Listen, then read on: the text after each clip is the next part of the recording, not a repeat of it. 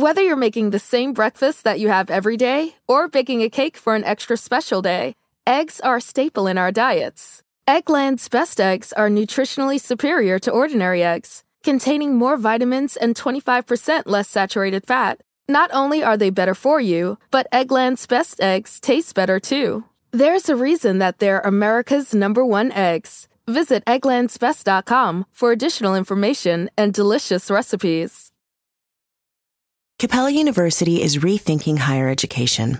With their game-changing FlexPath format, you can earn your degree on your schedule, so you can fit education seamlessly into your life. Imagine your future differently at capella.edu.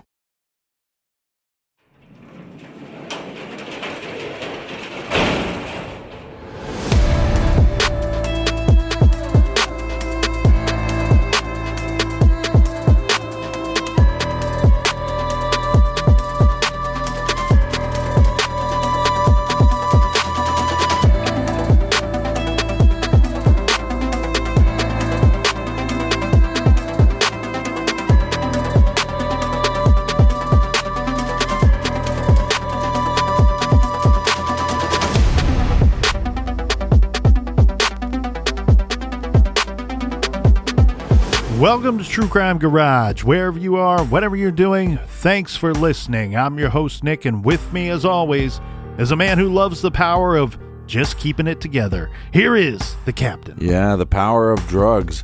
It's good to be seen, and it's good to see you. Thanks for listening. Thanks for telling a friend.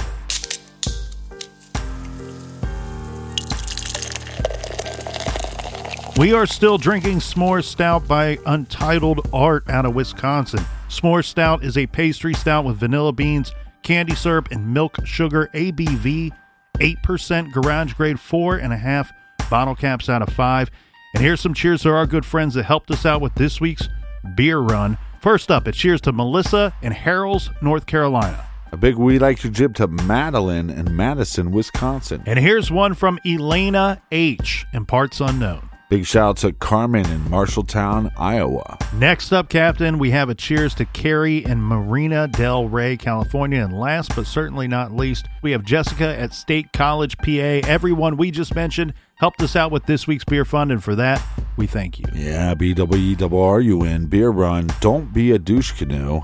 Yes, I'm talking to you. Sign up for our bonus show for your earballs called Off the Record on Stitcher Premium. If you don't do it, you's a loser. You can find a link at truecrimegarage.com. And Colonel, that is enough of the business. All right, everybody, gather around, grab a chair, grab a beer. Let's talk some true crime.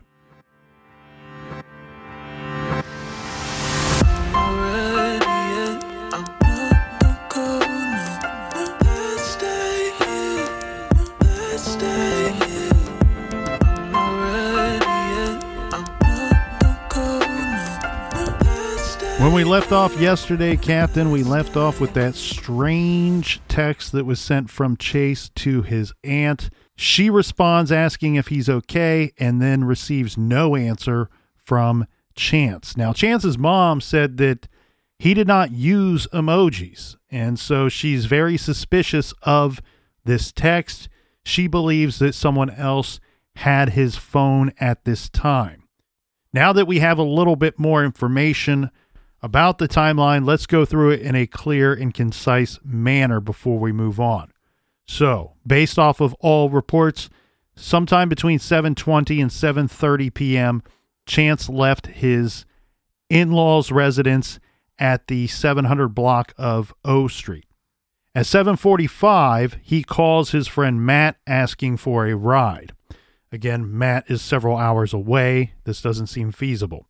1 minute later, 7:46, he talks to Bailey, this for the last time. He tells her that he is walking south, and as you and I pointed out yesterday, Captain, that is not accurate. So either he is fibbing to her, doesn't want her to find him, or he is lost already at this point. Just a short 16 to 26 minutes into his walk. At 7:49, he's seen walking past Domino's Pizza and Gehring heading toward Scottsbluff. This is at the intersection of 10th Avenue and Stable Club Road. 7:51 p.m. Last seen on video walking by himself at the intersection of Terry Boulevard and Stable Club Road in Terrytown. This is the last confirmed sighting of Chance. 8:45 p.m. Last time friends or family members spoke to him. Unclear whether he actually responded to any of them or whether they could just see that the texts were read. 9:08 p.m. That is the strange text from Chance's phone to his aunt. 9 to 9:15 p.m. approximately. This is when the significant thunderstorm struck the area. Approximately 9 p.m., his phone pinged in the vicinity of Owl Road, south of the Western Travel Terminal convenience store. The data comes from an arc, that's the police's term, an arc that is a couple miles long, covering an area encompassing Scotts Bluff National Monument property in Gehring to West 25th Street in Scotts Bluff, so a large area there. And at approximately 9:15 p.m., the phone shut off for whatever reason. Now, it's worth noting that the timeline is longer than the amount of time necessary for Chance to walk the distances he is believed to have traveled. It would only take him about an hour to walk to the area of the WTT truck stop, for example.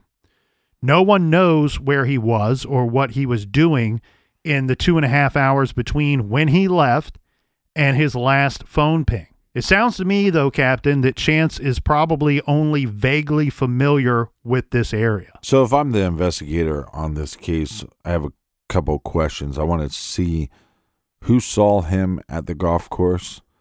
Did anybody see this confrontation happen? I don't think there's any other eyewitness other than Bailey that says Chance was at the grandparents' house and left from the grandparents' house. I don't believe there was any other family member that actually saw him there. Again, like you said, there's gaps in the timeline. That's a big question for me.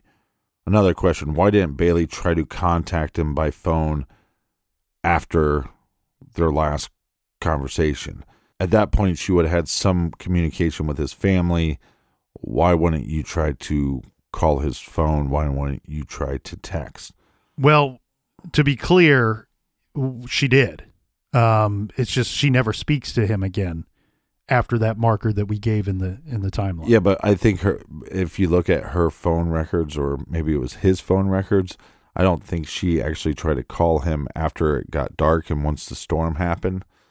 You think at some point when they claimed that they stopped searching for him because the storm got so bad, you think during that whole time that you're searching for him in the storm that you'd be trying to call his phone, and I haven't seen the records of any phone calls being made after it got dark. Also, you have the lake, the river, those have to come into play based off of his location. Also, like you brought up, this mysterious text. Was it just a butt dial, or was there something more to it? Well, and you bring up a good point here. Now, remembering that Bailey told Chance's parents that they had stopped looking for him because there was this storm. So one, I think we want to take a look at the storm first. So we have the U.S. National Weather Service that issued a severe thunderstorm warnings for that night. So we know this storm happened, right? That's not in question. Right. And we know that it was a pretty severe storm, this given by the standard of the National Weather Service. So they issued warnings for this storm and estimated winds up to 60 miles an hour with penny-size hail. A flash flood warning was issued until 1 a.m. on July 7th. Remember, he walks off, according to Bailey's story, 7:20 to 7:30 on July 6th. And sure enough, there was a very significant storm that night, right in the area where Chance's phone last pinged. Information we found shows that the Scotts Bluff estimated that gusts of wind were in the 70 mile per hour range. So trees were downed and one entire outbuilding blew away. The whole thing didn't last that long, though. So starting roughly around 9 p.m. and ending by 10 p.m. But the storm dropped more than an inch of rain in that short time period. Bailey said she figured that Chance took shelter in a nearby bar or some kind of building, And when she woke up the next morning and he still wasn't there, this is when she knew it was really bad. So being perfectly authentic here, Captain, I had some concerns about the statement of, well, we stopped looking for him because the storm was coming in. That is just a poorly written sentence. That made me super suspicious because, I mean, think about any situation where you're trying to locate someone or a lost dog or anything like that. Wouldn't the storm heighten your senses and increase you wanting to find this person sooner, even if it's in the course of the storm? Yeah, that's where I think there would be frantic text messages and frantic calls saying, hey, look, whatever we were arguing about at this point doesn't matter. Tell us where you're at so we can come get you. You know, we can deal with this later. And so reporting in that way to me it's just bad. It's just bad work right there. And the reason being is because the rest of the story seems to be that she's telling his parents at 11 p.m., hey, we stopped looking for him because the storm was so bad. So if the storm starts at 9:15, she's saying this at 11. So there's a good chance that they were still looking for him during the course of the early parts of that storm, if not the entirety of it. And it's also reasonable to believe, if you're a searcher or even one of us on the outside looking in, to say, yes, it seems likely that he would have taken shelter somewhere once this storm rolled in, and that's going to hinder our chances of finding him. And so, of course, we called off the search at some point. So where that bad reporting in the beginning of my research really raised some red flags for me, after reviewing the story in more detail, I don't think so anymore. I don't really question the movements of Bailey and her family according to what we're being told from Bailey. If they actually searched. And again, we don't know that. We don't know that 100%. Again, I still question, if you're making contact with his family, why aren't you trying to make contact with him? But also, when we talk about missing person cases, a lot of times it's, okay, well, he was off and he was in this bad storm. But like his friend says, what his best friend says, Matt Miller, this guy's not an idiot. Matt seems to have a pretty good head on his shoulders. He's saying, look, if something happened where he died in that storm, you're more likely to find the body. Mother Nature is not going to dig a hole and then toss him into a grave. If something happened to him, where he got, maybe a tree fell over and hit him or whatever, you would find his body. Mm-hmm. They have not been able to do that. Now, I do kind of disagree with Matt Miller and Chance's mother as far as, like, you don't know how you'd react. I mean, look, 70-mile-an-hour winds, that's tough.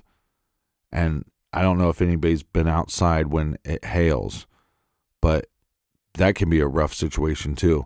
Is it possible that you go to the banks of the lake or the banks of the river to try to find some kind of shelter?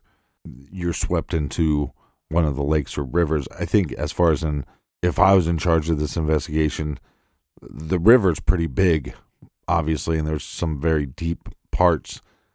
I don't know if you could exhaust that theory, but I think you could exhaust the theory of whether he went into that lake or not. It's, still a decent sized lake, but I think with the proper search teams, you could get to the bottom of if he was in that lake or not. Well, and that was some of the concern, because we have the police that have even stated that in that much rain, referring to the storm that occurred that night, there is a possibility that people can slip into rushing streams and rivers. And there was apparently a flash flood warning in that very area that night.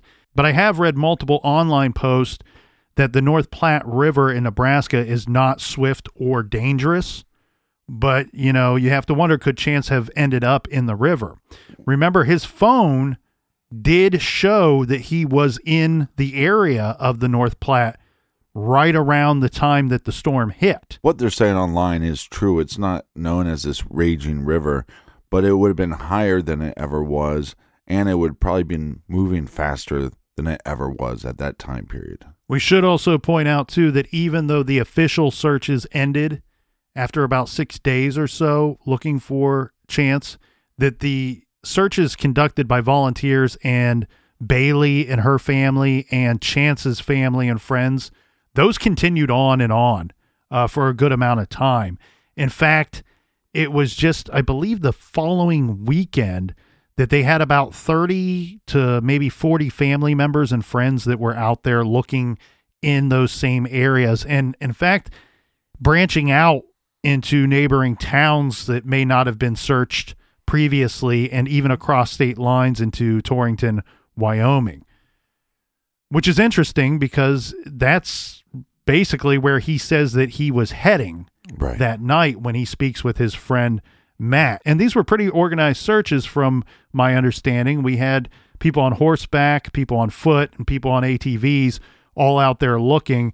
And some of them were out there looking from sun up to sundown. And unfortunately, again, in this situation, they end up finding nothing. And I mean nothing. It's not we didn't find Chance. It's we didn't find any sign of him. Well, his personal belongings, his phone, nothing. Right. And I think you agree with this statement, and tell me if you do or don't. By there being a storm, you also become more vulnerable at possibly getting into a vehicle that you normally wouldn't get into. Tell him Large Marge sent you. That is a concern too. When you see the thunder rolling in and the lightning starts hitting and even hail at some point. Yeah, you sing it, Garth Brooks. Yeah, you might be willing to get into a big rig that you wouldn't have before that storm starts. And who knows, maybe by this point he feels like he's struck out with friends trying to get a ride from them. And he's desperate and he just wants to get to Torrington or he just wants to get anywhere out of that area or just in from the storm. Well, yes, he's reaching out to his family and friends for help. But what he knows more than anybody knows is once his phone dies. Right. He's reaching out to his friends for help. Right. There seems to be no indication that he reached out to family. In fact, it seems like there's a chance that he may have ignored calls or text from family on purpose after reaching out to Matt. Right. So now let's talk about Matt a little bit more here. What we have here, Captain, in the weeks and months that passed after Chance goes missing, eventually Bailey's going to return to Moorcroft. She does start attending nursing school as planned, or maybe delayed. I'm a little confused on that timeline. The house, remember they had recently purchased a home. Right. That was foreclosed on after some time. Chance's friend Matt Miller, who we've been discussing quite a bit, the two of them were going to start that job together on that Monday. And Chance goes missing. Now, Matt's working 3 weeks on and 1 week off. That's his schedule. What he did was he took to returning to Gering, to that area, in his week off to search for his friend. And then he ultimately started a Facebook page called Let's Start with Chance that organized grassroots searches for Chance over the period of several months. These are all well-executed searches using borrowed drone equipment and getting permission from even private landowners to search their properties. Again, these may be properties that were previously unsearched. Mm-hmm. Again, no trace of Chance has ever been found. And I felt like I'm constantly defending Bailey on this, but a lot of people online have given her flack because she hasn't done a lot of interviews, and now 2 years later, when news agencies and journalists and maybe even podcasters reach out to her, she's not doing any interviews. What her claims are is that her family has received some threats based off some of the interviews that she has done, and so she doesn't want to put her family through that. But also it could just be that people misunderstand or take your statements in whatever direction they want to. I would just go back with the lead investigator when he says she was interviewed, everybody in her family was interviewed, and they were all cooperative, and he said that their properties were searched as well. Yeah, and I'm glad that you point that out, because sometimes when people duck media, they duck the newspapers or podcasts, they're thrown into a bad light of, well, they must be guilty of something because they don't want to have to tell their story too many times because they might get tripped up on something. We can only go with what the experts say. And Captain, you're exactly right. The expert here is this investigator Eads. And this is a direct quote. She, meaning Bailey, she's always been very cooperative with me, very cordial. Interviewed her at length. My first interview with her was probably a couple hours long, so she's always been very cooperative, end quote. Yeah, she made a claim about saying that she was cleared and other people were cleared. That's actually not accurate. Maybe law enforcement told them, hey, you guys aren't suspects at this time. Who knows? But until they find him, they're not going to clear anybody. And that's just right. That's just the smart thing to do. Well, and there's no need to clear anybody because there's no indication of foul play, as pointed out by law enforcement. And then you have the flip side of that coin that they go on to very quickly point out that there's no evidence that there wasn't foul play. So a very mysterious situation here. Now, what we have that I wanted to get into here, Captain, is an update. We had an update. So we mentioned the Facebook page that was put together. And about 4 months after Chase vanished, his family issued a pretty lengthy statement on the Facebook page. I'm not going to go through all of it. It's still available online for people to read. Again, it's about 4 months after he went missing. The reason why I'm not going to go into all of it is because a lot of it is repetitive of things we've already covered within this case. But I do want to address some of the issues that they addressed in their statement. And this is interesting to me because it seems to address some of the rumors that were going on at the time. So about halfway through their post, it says there are 2 different video surveillance type recordings of Chance walking that his family, again, these are all their words, that his family, and they are specific here, his mother, father, brothers, and wife, so all 5 of them, are fairly confident that this is Chase. He is upright, walking with purpose and determination, and the 5 of them say the same thing, that he does not appear to be drunk or in any way impaired. Now, again, as Captain pointed out, that is certainly up for debate. Yeah, we will agree to disagree. They go on to address another issue here. The phone did ping near the WTT truck stop in Scottsbluff, which means that it was within tower range of an arced area. They're using that same terminology that the police was using during this specific time. This fits the timeline and description of what was stated above. This does not mean, and they want to be very clear here in this statement, this does not mean that he was actually ever at the truck stop. They go on to address the cement rumor, saying the cement, yes, this was poured the week Chance went missing.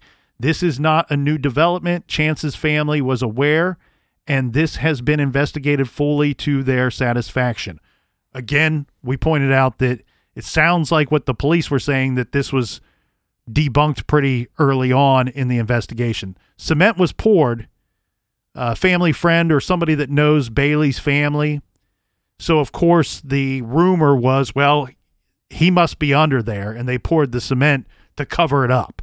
It appears that everyone agrees that that is not what happened and that they are satisfied with that result. They go on to address the cell phone.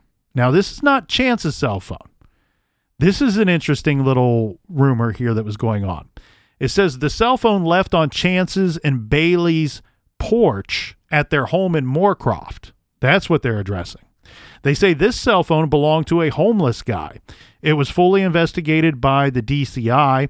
While, yes, Matt was en route, another good friend of Chance's, who is also a neighbor, went and picked it up so that nothing happened to the phone and it could be turned over to the police.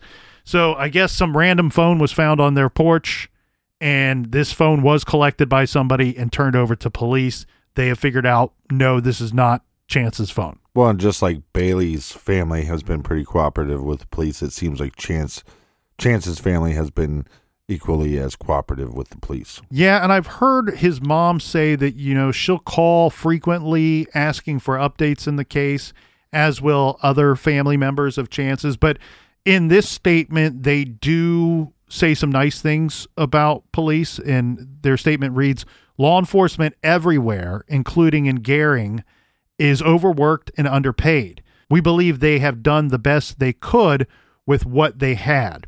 There are things that everyone questions, such as where is county, state, and federal agencies? Why haven't they done more, or XYZ? To be honest, no one knows for certain what has or hasn't been done because this is an open, ongoing investigation, and they can't tell us everything.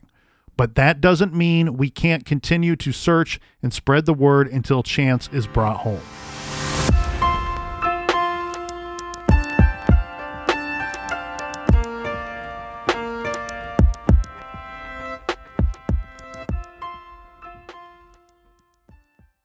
Do you want to set your child up for success? Of course you do. That's why you need to check out IXL Learning today. IXL Learning is an online learning program for kids covering math, language arts, science, and social studies. IXL is designed to help them really understand and master topics in a fun way. It's powered by advanced algorithms. IXL gives the right help to each kid no matter the age or personality. There's one site for all kids in your home pre-K to 12th grade. Kids could use it at home on their computer or on an app on your phone or a tablet. No more grading those worksheets. IXL grades everything for you. 1 in 4 students in the U.S. are learning with IXL. IXL is used in 95 of the top 100 school districts in the U.S. I love recommending IXL Learning. Kids can learn at home or on the go. And all my friends and family that are using it absolutely love it because it's so easy to set up and so easy to use. And even the kids that I've recommended it to their parents have told me, "Hey, Captain, thank you. I was having problems in math and my parents couldn't help me, but IXL could." Do you want to get your kids back on track, or do you just want to get your kids ahead? Do so with IXL Learning. Make an impact on your child's learning. Get IXL now. And True Crime Garage listeners get an exclusive 20% off IXL membership when you sign up today at IXL.com/garage. Visit IXL.com/garage to get the most effective learning program out there at the best price. Check out IXL.com/garage today. The best part of spring cleaning takeaway is the post-clean clarity you get. It's kind of like when you find out that you've been paying a fortune for wireless. When Mint Mobile has phone plans for $15 a month when you purchase a 3-month plan. It's time to switch to Mint Mobile. All plans come with high-speed data and unlimited talk and text delivered on the nation's largest 5G network. Use your own phone with any Mint Mobile plan and bring your phone number along with all of your existing contacts. Ditch overpriced wireless with Mint Mobile's limited time deal and get 3 months of premium wireless service for $15 a month. Save a lot of money with Mint Mobile. Get their great mobile wireless service delivered on the nation's largest 5G network. That's premium service at a great price. To get this new customer offer and your new 3-month unlimited wireless plan for just $15 a month, go to mintmobile.com/TCG. That's mintmobile.com/TCG. Cut your wireless bill to $15 a month at mintmobile.com/TCG. $45 upfront payment required, equivalent to $15 a month.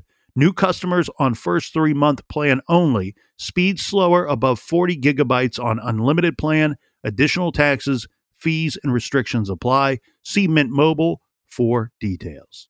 Warmer, sunnier days are calling. Fuel up for them with Factor's no prep, no mess meals. Meet your wellness goals in time for summer thanks to the menu of chef-crafted meals with options like Calorie Smart, Protein Plus, and Keto. Factor's fresh, never frozen meals are dietitian approved and ready to eat in just 2 minutes. So no matter how busy you are, you'll always have time to enjoy nutritious, great-tasting meals. With 35 different meals and more than 60 add-ons to choose from every week, you'll always have new flavors to explore. Crush your wellness goals this May with dietitian-approved meals and ingredients that you can trust. Make your day delicious, from breakfast to dessert.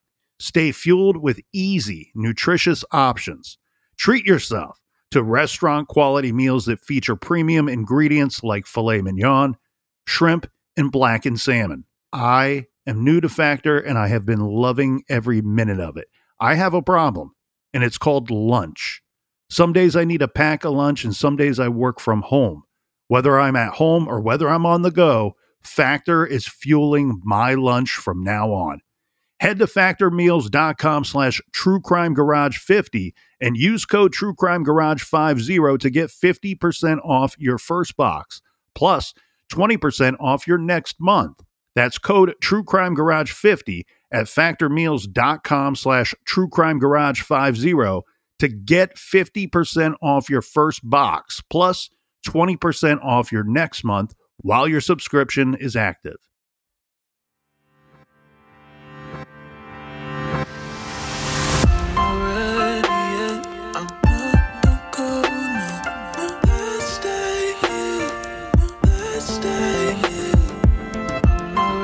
All right, we are back, you filthy animals. And if you're nasty, make sure you subscribe to Off the Record. Cheers to you, Colonel. Cheers to you. And Captain, Mr. Nasty.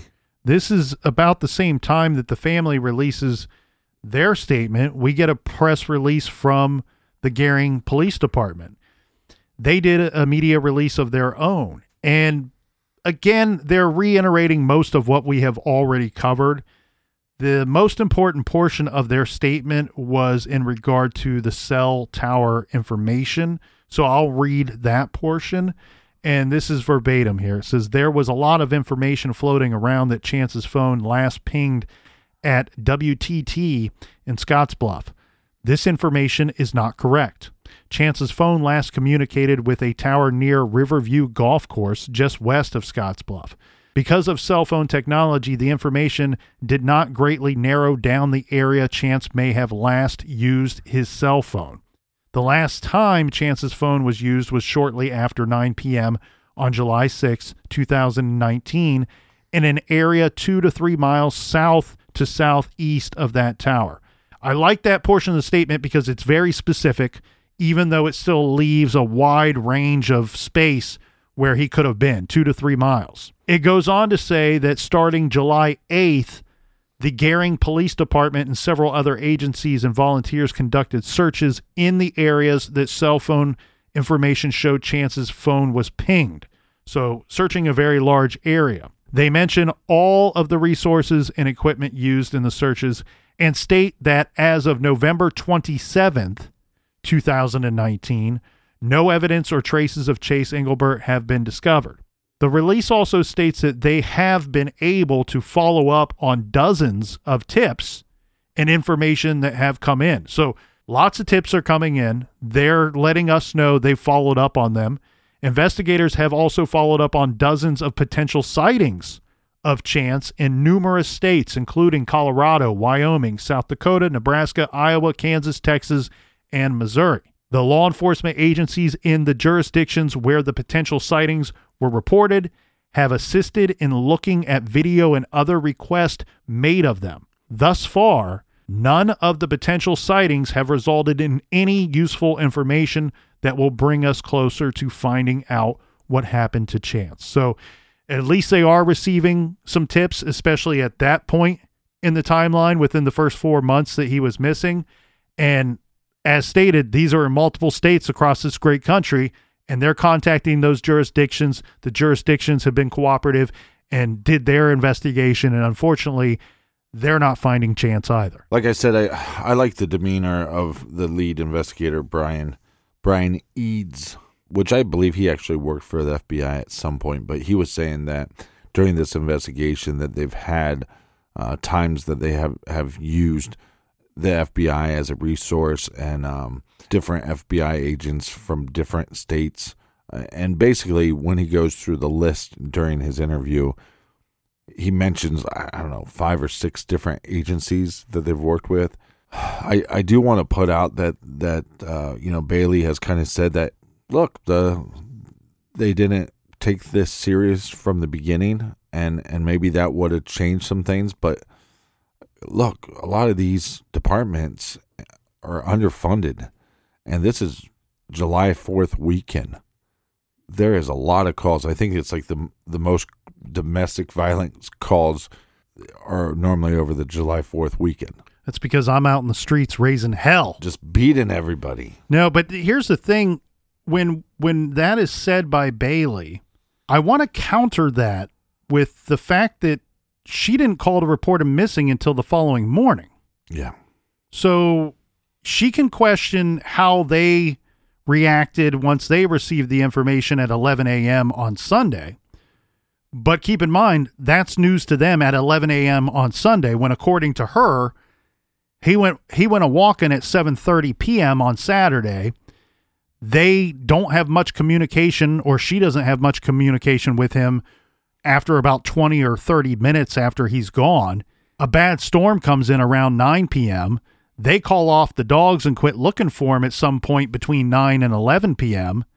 And then they wait a full 12 hours to report him missing. So I'm not trying to point the finger, but if you're going to say, well, they didn't take it super serious from Jump Street, well, I don't think you and your family took it super serious from Jump Street either. And I don't really blame Bailey's family or the police department for not taking it super serious from Jump Street. No, I definitely don't blame him. I question why wasn't there more urgency because of the severity of this storm. Right. And I hope that it's not a situation of Bailey and her family saying, you know what, well, he's a real jerk and he stormed out of here and he said some things to us or me that I didn't like. And if he wants to stand out there in the freezing rain, well, so be it.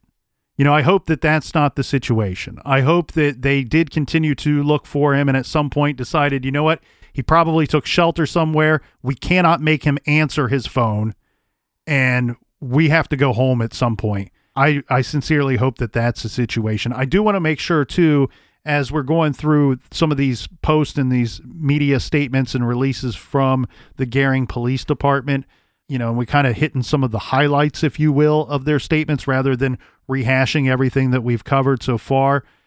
They do end these statements with reminding the public that this is an open, ongoing investigation. They're still looking for Chance. They're not going to press any charges should they find him. He's not done anything wrong.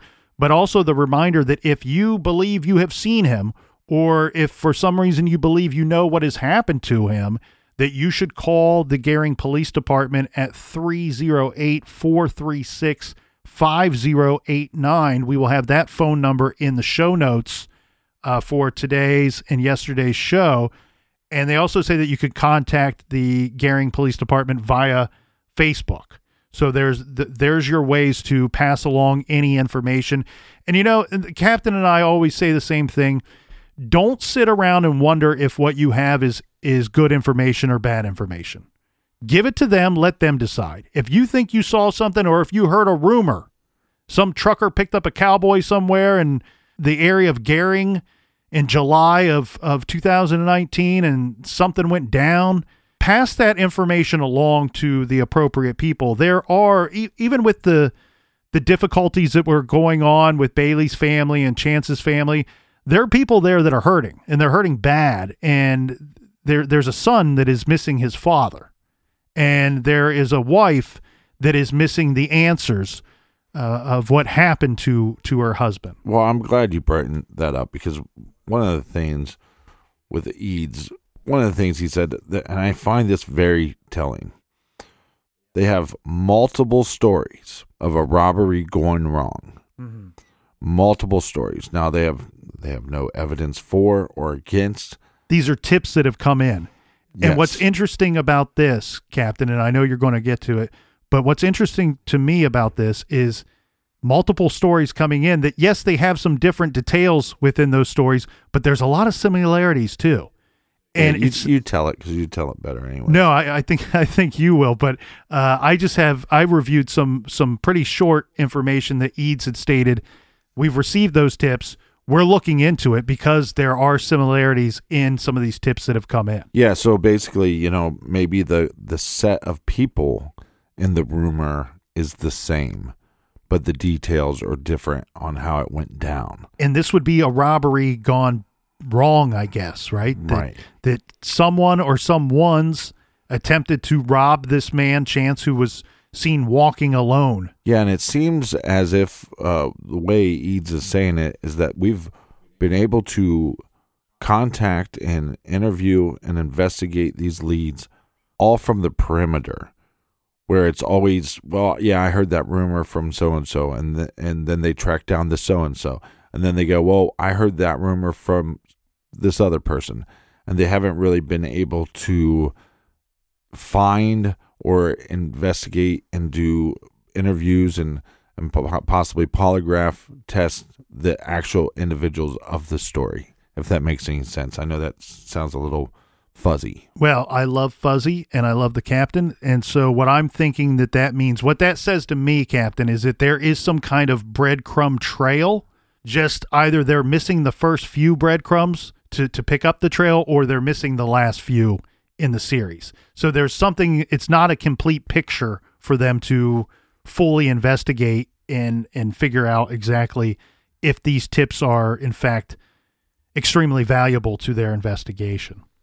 I want to discuss the different theories. We touched on this earlier and asked you to think about the possibilities of what could have happened to Chance as we went through his life, his social circles, and the events leading up to his disappearance, and even some of the actions and behaviors after he went missing. So let's circle back and revisit each one of these now that we all have a good amount of knowledge on the case and a complete picture of the story, or as much as one can gather.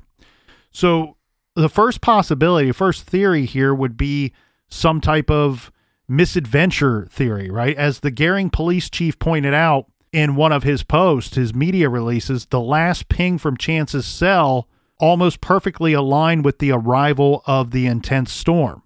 Could Chance have died in an accident caused by the elements? I think this, to me, raises some big questions, because it seems a little too much of a coincidence that roughly the same time that this terrible storm comes in, his phone is no longer working. It seems to line up too much for me. It's a little too much on the nose in this situation to go much further past that, to say that this is not a possibility. You have to consider the storm to be a strong possibility here, in my opinion. So that would lead you to things like drowning in the river, right? If Chance was walking near the river in the dark, in the rain, could he have lost his footing and fallen in and drowned in the rushing waters? This would explain the abrupt shutoff of his phone. Perhaps his body has not been found because it's wedged somewhere. The counter-argument to this, though, would be that Chance was an avid swimmer and an incredibly experienced outdoorsman and an athlete. He was very familiar with hazardous weather and what not to do. And the North Platte River in Nebraska is not exactly the Mississippi, but as the captain pointed out, that night it could be raging. It could be faster flowing than normal. If Chance drowned, I do think, though, that we would have found him by now, just because we've reviewed this in other cases, and it always seems to me that the body surfaces at some point, or somebody finds them at some point, and it's been a long time. It's been a long time since I left you with a dope beat to step two. Yeah, look, like I said before, and I'll say it again, I don't know if you could exhaust all options on finding out what happened to him, if he fell into the river or something happened with the river because of the size, but I think you could do that with the lake, and I think that's where I would exhaust options there, so I could at least rule it out. If we're talking about misadventure, the other thing to consider is hypothermia. It's a possibility, and the police expressed some concern about this in their investigation and their statements. Now, that would mean that Chance became soaked in the storm and his body temperature dropped to a dangerous level. again, it's not really clear how familiar Chance was with this area. I'm guessing kind of vaguely, but the direction he was heading in, based off of the phone information, is toward the national park. So totally unsettled and vast. Could he have died somewhere and he just has simply not been found? We have Philip Krasik, the ultra marathoner in California just this past summer, died under a tree and wasn't found by searchers who later were saying that they had been within 300 feet of him the whole time, looking for him. Now, remember that gibberish text that he sent to his aunt at 9:08. Could he have been disoriented already at this time? And he's trying to convey that to his aunt. I call into question that, like, my counter argument to that portion is a couple of things. One, this was July, so it only got down to 56 or 57 degrees that night. So would that have been cold enough for this situation to be probable? Well, maybe possibly with the 70-mile-an-hour winds. The other thing too is with him being disoriented with that text, I lean toward two different thoughts with that text. Either Dawn is correct and somebody else had his phone, or this may have been some kind of butt dial or pocket text that was sent that really has no significance to the case at all, other than we know his phone was still on and active at that time. Yeah. And I say that because if we are going to, when exploring this possibility, we're saying that it's possible that the storm disoriented Chance in some form or fashion. This text is at 9:08. The storm comes in shortly after 9 p.m. Right. Would this have been enough time for him to, it's almost like you have to become disoriented immediately, like within a matter of just a couple of minutes, which I don't think somebody in his physical, I don't know that he would have become disoriented that quickly unless he was already disoriented because he was intoxicated. Yeah, I know it's an open investigation, but God damn it, I want some information. Maybe it's not going to help solve the case, but I want it for myself. There's speculation online that they didn't even go golfing, that this golf trip never happened. So, well, that would be a bit of a red flag. That's definitely a red flag. So if I'm an investigator, I'm going, I want to make sure that happened. And then on top of that, if you have his credit card information and you're saying that everybody in the family and everybody in Bailey's family is being cooperative with you, I want their bank statements. I want to know how many drinks were bought. I respect his best friend, Matt Miller, but Matt Miller was possibly intoxicated during that conversation. I don't want to take anybody's word for anything. On that video footage, I see a man that looks like he's trying to catch his balance for making a 90-degree turn. I agree, but we do have several people that say they see it differently than you and I, and they do know him better than we do. Now, I'm not saying that we're wrong. I agree with you. I see somebody that doesn't appear to be totally sober, but I don't think he looks to be as drunk as Brian Schaefer did in his surveillance footage video. But if I'm an investigator, and they probably know this information, and obviously they don't have to share this information with the public. But if I'm the investigator, that's what I want to know. Did this golfing event happen? What was the argument really about? Did he actually argue with Bailey? Did anybody see him at the grandmother's house? And how much booze was in his system? Well, and all of that too is very difficult. And I can only speak to my own experience, so I don't know how everybody else is.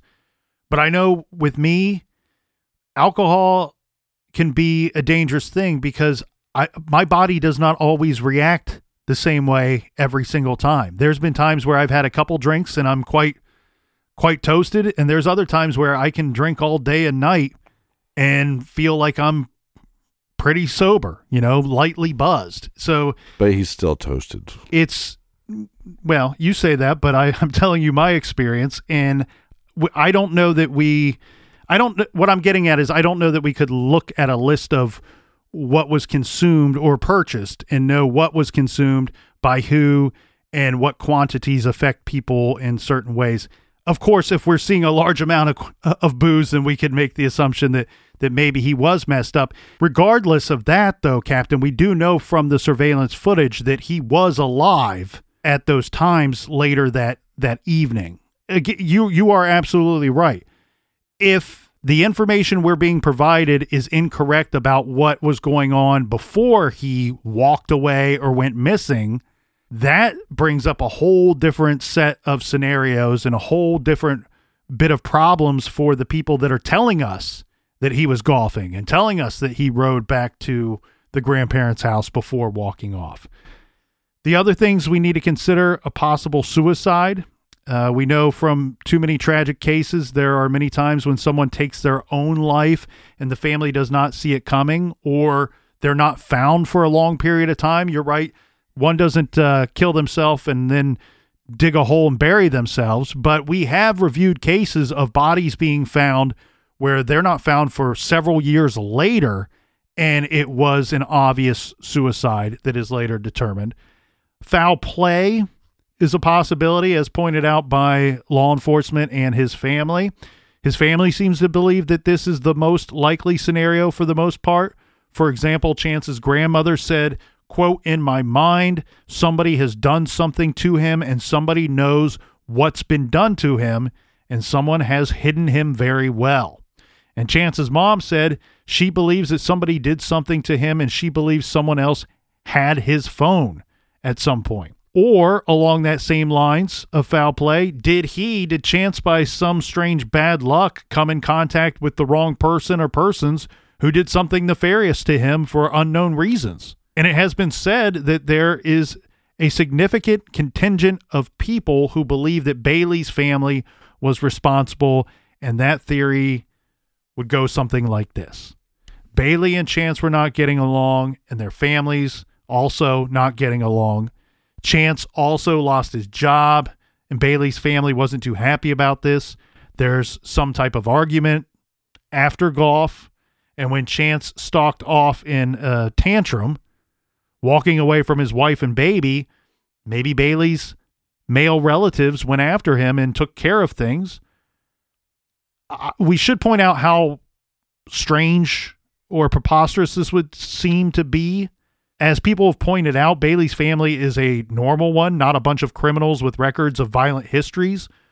But, there is the possibility that if they did find Chance and the argument continued and escalated, when they told him to man up and get back to Bailey and his baby, what if a fight breaks out and he's killed, by accident or otherwise?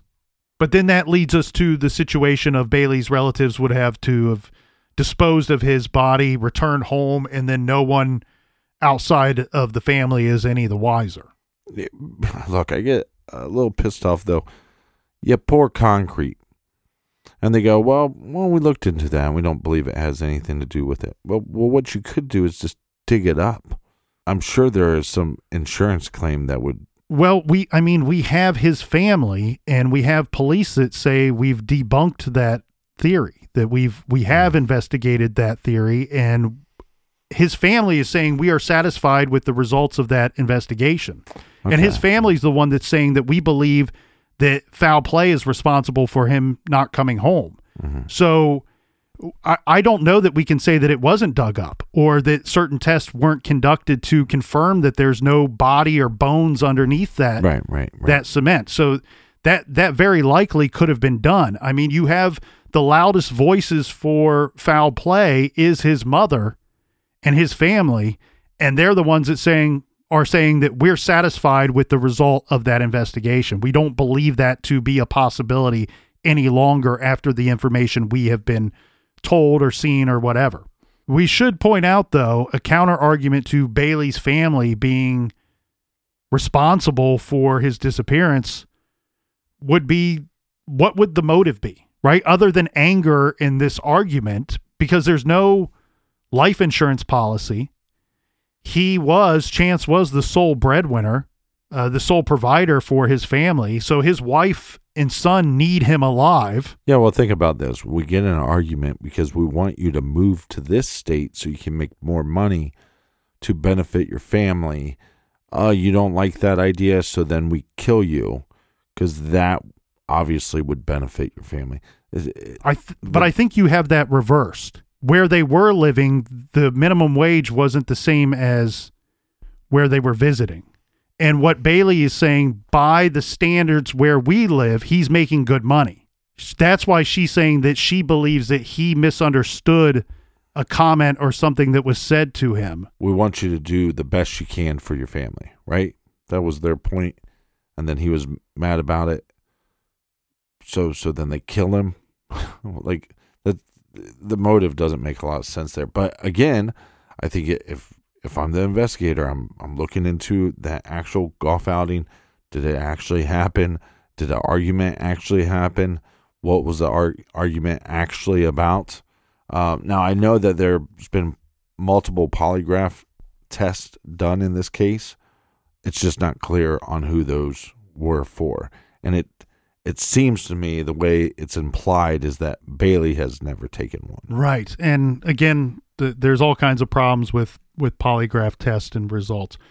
Another possibility that we wanted to explore today too, Captain, was maybe he took off. Maybe he wanted to start a new life somewhere. That theory is often discussed in missing persons cases. The theory that he deliberately left and is living his life somewhere else. In the vast majority of cases, we dismiss this theory, and for good reason. There's just nothing to back it up in most cases. And it also seems unlikely given the circumstances, again, in most cases. But I will say here, in this case, I see it a little differently. I see a situation in Chance's case that it might be more of a possibility than it would be in most cases, because it's pretty clear from everything that I've reviewed that there's some drama in this young man's life. His family and Bailey's family, they're not getting along. They're not very friendly with each other. When he disappeared, Bailey didn't call his parents until the neighbor calls her. So she's not getting along with his parents. And then we have Dawn, his mother's own words to Matt saying, well, we'll try to reach out to him, but we don't think he'll want to talk to us. Even though he needs something, even though he needs something, he needs a ride, he needs some help, he needs someone to pick him up and bring him home, we don't think he'll talk to us. So there's something going on in that relationship. I get it, maybe between the stress of new wife, new baby, new house, new job, just lost my old job that I thought maybe would be my career. I don't really get along with my family. And if I stick around and try to love my son and raise my son, I'm going to constantly have to deal with her and her family. From what I've reviewed, Captain, his disappearance hasn't brought these two families closer. It doesn't sound like grandparents on Chance's side have seen much of their grandson Banks since he went missing. Which is sad because the Banks' father went missing. It takes a village anyways, and now this baby doesn't have his father. Don't keep his family from this child. They love this child. They want to help raise this child. They want to see this child do good in the world.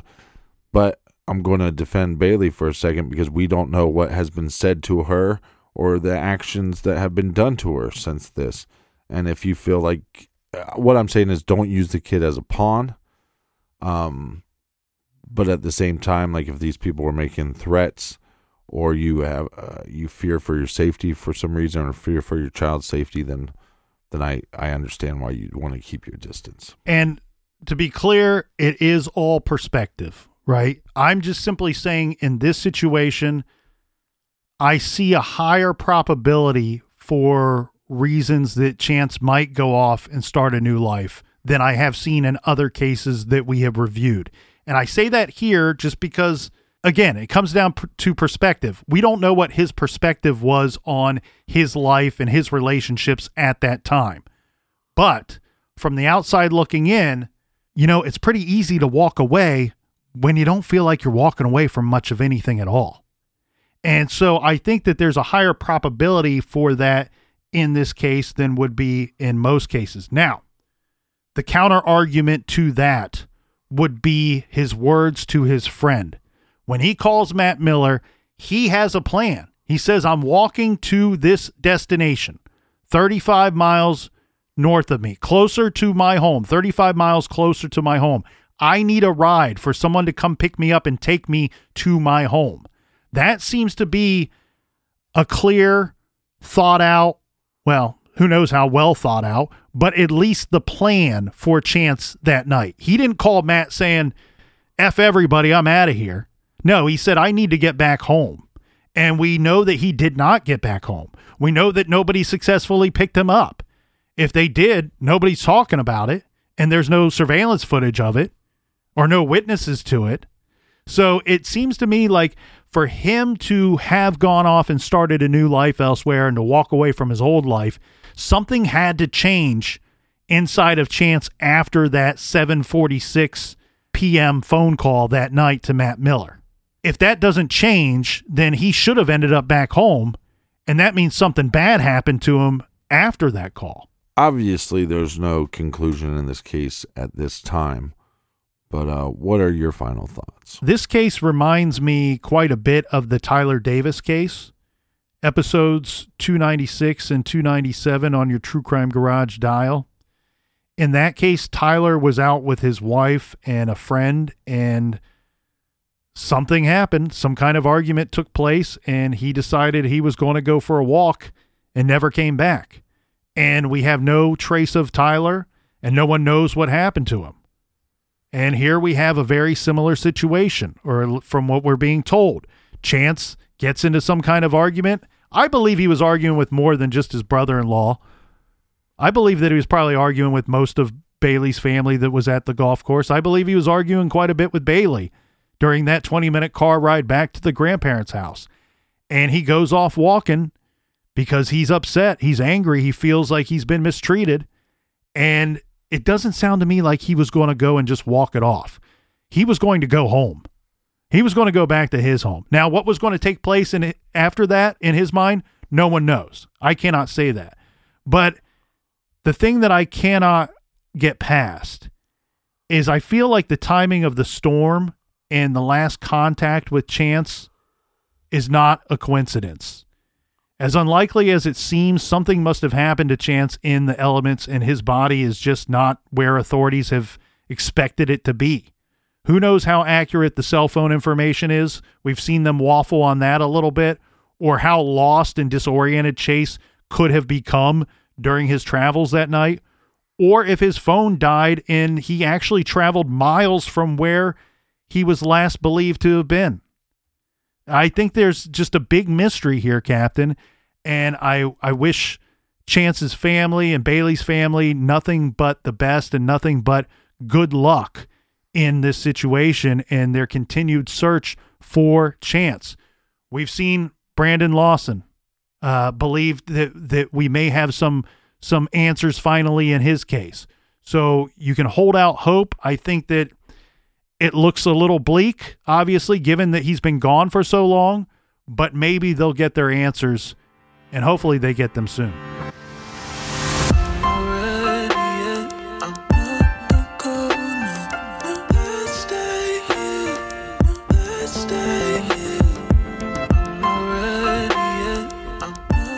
Thank you so much for joining us here in the garage. Colonel, do we have any recommended reading? This week, we are very happy to be recommending The Escape of Jack the Ripper, The Truth About the Cover-Up and His Flight from Justice by Jonathan Hainsworth and Christine Ward Aegis.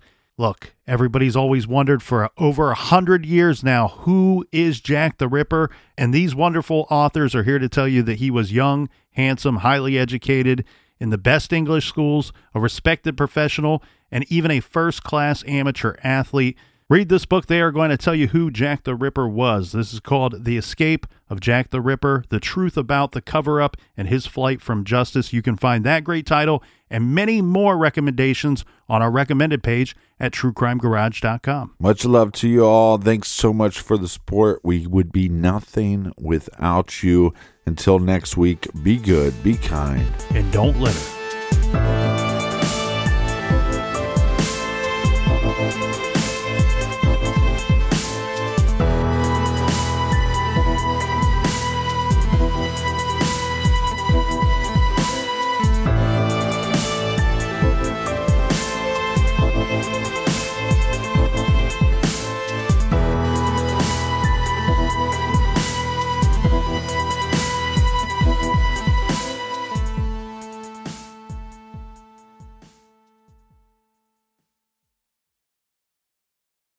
Whether you're making the same breakfast that you have every day or baking a cake for an extra special day, eggs are a staple in our diets. Eggland's Best Eggs are nutritionally superior to ordinary eggs, containing more vitamins and 25% less saturated fat. Not only are they better for you, but Eggland's Best Eggs taste better too.